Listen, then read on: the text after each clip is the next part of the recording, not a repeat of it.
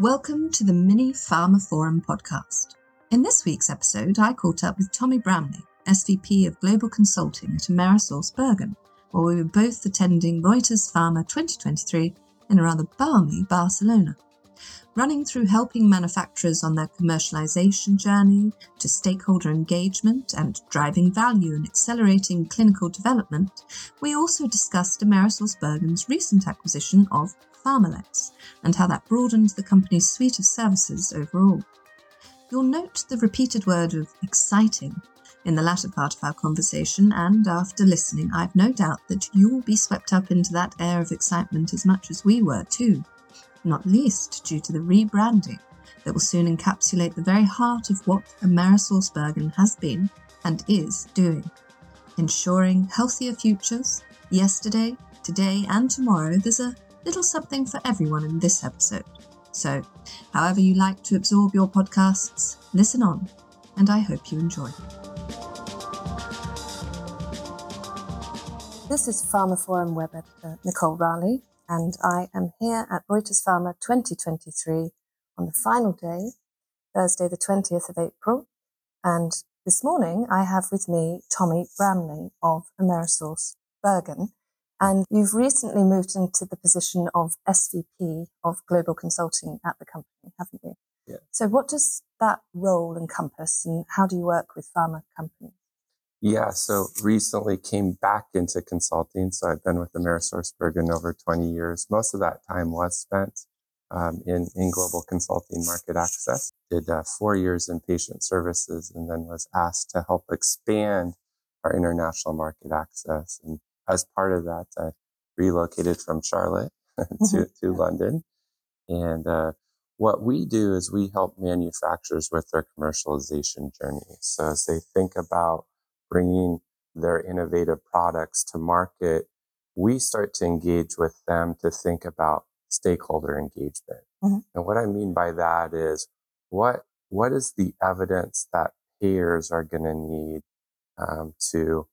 to appraise, to assess the product for availability to a population. So in the European market, that's typically referred to as an HTA body. In the US, that would be a health plan and formulary decision makers. So we start to help them think through what are their value propositions, what is their differentiation. We assist them with that clinical differentiation and driving value. And so what the intent then is to accelerate that clinical development. So those innovations get to patients faster.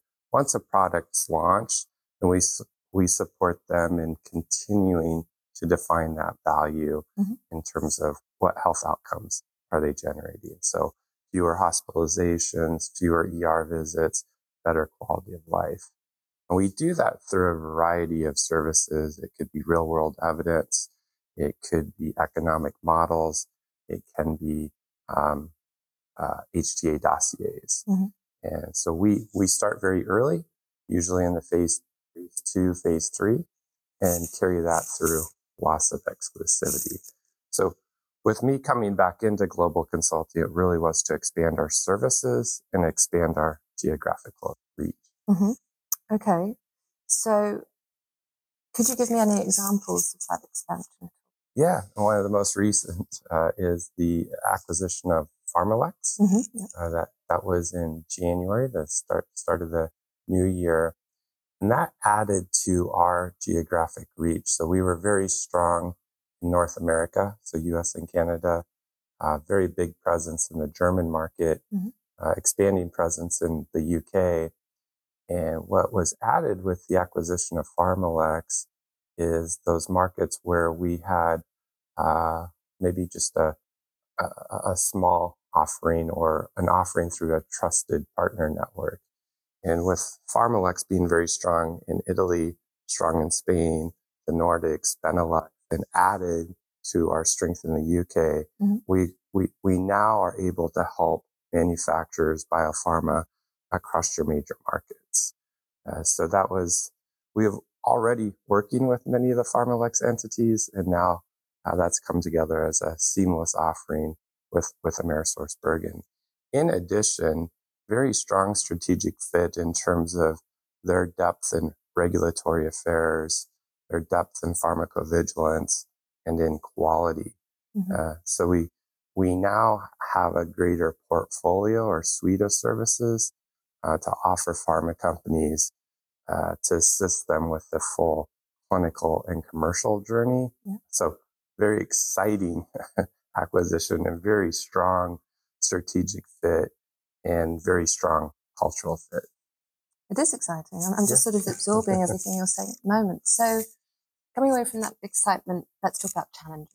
Yeah. So what are some of the unique market access challenges biopharma companies face when launching a product in Europe? Yes, well, there's no lack of challenges. And that's where we can help manufacturers. So a couple new things on the horizon, or a couple emerging challenges, let's call it that. I guess maybe not emerging, but challenges that the market is dealing with is budget constraints at a country level.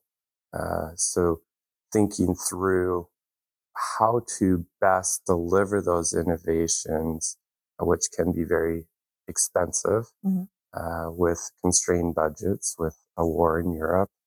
And so getting innovative for those innovative therapies in terms of contracting, in terms of value-based pricing. And so where we start to help manufacturers with those challenges is to understand the environment. So one of the new things is going to be the Joint Clinical Assessment, or JCA. And that's a framework in which there'll be one joint clinical assessment of a product for the 27 member states of the EU. So rather than there being 27 different appraisals or assessments, there'll be a single joint clinical assessment. So how do you approach that? What is the evidence package? How do you think about your organizational structure to get prepared for that environment? So that's something we've been spending a lot of time on, understanding and making sure we keep our clients prepared and educated. You're also seeing a lot of pressure from the Inflation Reduction Act. So I know that is the U.S., but it's important globally to think about the different policies that are in place or coming. And the same in Europe in terms of different pressures with what Germany is doing with their SHI and trying to extract greater concessions, I would put it that way, from pharma companies. So we're helping them think about that future, get prepared for that future, and make sure they're delivering the evidence that they need. So another exciting, I call it exciting. It's a good word. It is a good word. Exciting development is the acceptance of real world evidence. And traditionally, to get a product to market, you had to have a randomized controlled trial. You had to have a control arm. And that's very difficult to do in rare and orphan diseases. There's just not a big patient pool to pull from. So what you're seeing is the acceptance of what's called a synthetic control arm, where you use people that are currently treated, so patients on standard of care, rather than being randomized, that becomes your control arm. Okay. And that's some very interesting and exciting statistical methods to match patients. So you're taking a non-randomized design and making it randomized to the best of your ability. So that's great in terms of speeding the timelines, is you don't spend as much on patient recruitment. The other way that we're helping speed that clinical development is what's called surrogate endpoints. And oftentimes, a clinical outcome like overall survival in oncology may take many years to hit, meaning you'd have to enroll patients for 5-10 years. Instead, using things such as progression-free survival, showing that it's a good proxy or a good surrogate for overall survival, and that being accepted by HTA bodies. So innovative ways, or applying what has typically been more of a market access or health economic type of tool to the regulatory environment. I like to see that convergence between regulatory and HTA. Very helpful in terms of the evidence packages that can be provided. Definitely. And I'm going to say now, that's exciting by the sounds of it. Yeah, definitely. Okay, so it goes without saying, having introduced it, thus that we're at Reuters Pharma 2023. And yesterday and the day before, you gave the chair address for the Market Access and Real World Evidence Track. So I just wondered, how has Amerisource Bergen found being at Reuters in beautiful Barcelona? Has it been a positive experience? Has it been an enlightening experience? Very, very, very positive experience. It's always great to be interacting with industry leaders, hearing what's on the minds of manufacturers, hearing what's on the minds of payers. Really good exchanges, really good discussions, and even some debates in terms of what is the path forward. Some of the highlights, lots of discussions around what I mentioned earlier, the innovative contracting. So ways to get a product onto market with additional considerations in terms of evidence generation or performance-based agreements. Mean if the product doesn't work, you don't pay as a payer. And sounds really good in theory, very hard sometimes to implement in practice because either the collection of the data is complicated, what I mentioned earlier in terms of the time horizon for the actual outcome. When you're talking about curative therapies such as cell and gene, it's a very expensive upfront payment that has very long term value, meaning saving a life. How do you plan for, how do you quote finance that type of payment model? So really good discussions, really good collaborations between the payers and manufacturers on how do we put in place those performance-based agreements. So I think that's a very exciting area and one that we're helping our clients think through what is the right structure for that type of environment. Also, what was discussed is the joint clinical assessment in terms of what that means. I think it holds great promise in terms of reducing the amount of information that needs to be provided to 27 countries. But there is still some trepidation from manufacturers that the joint clinical assessment will be put in place and it'll just be another hurdle, as then they'll still need to go to the country level for pricing reimbursement, and they may even be asked for additional clinical information.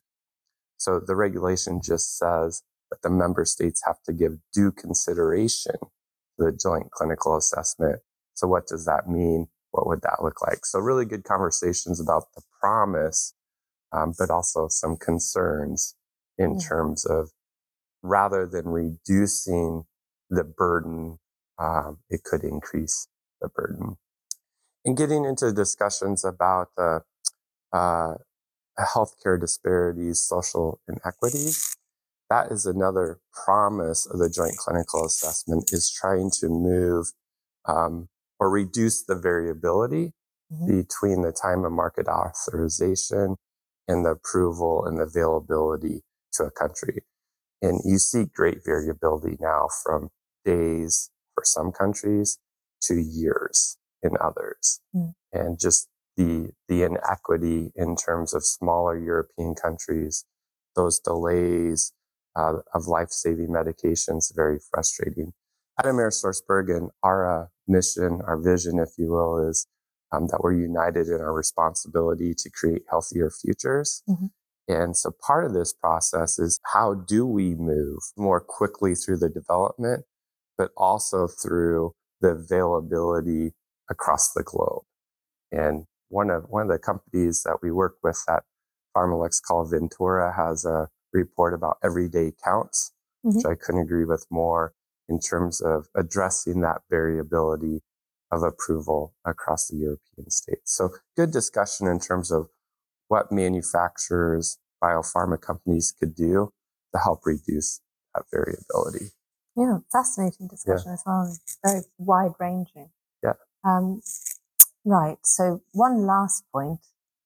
Amerisource Bergen is to become Cencora this year.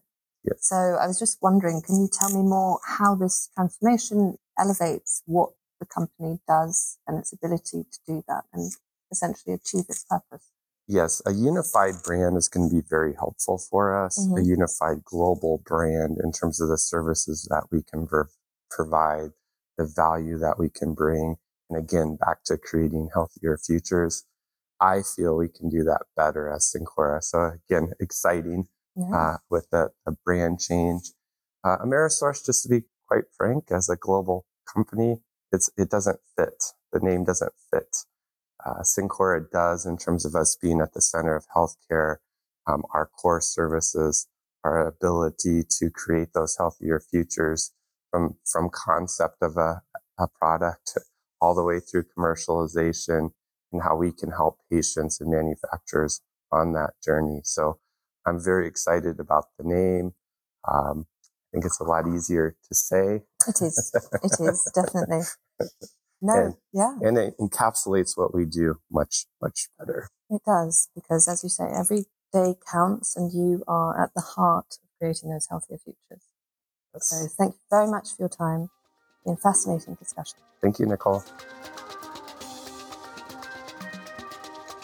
And so that concludes this episode of the Mini pharmaphorum podcast. You can find more information about this episode, including a download link and information about previous installments and the main pharmaphorum podcast series at pharmaphorum.com/podcasts. The Mini pharmaphorum podcast is also available on iTunes, Spotify, Acast, Stitcher, and Podbean, where you can find and subscribe by searching for pharmaphorum. Of course, don't forget to visit our website, where you can sign up for daily news and analysis bulletins as well, and follow us on Twitter at pharmaphorum. Well, that's all for now. Thank you for listening.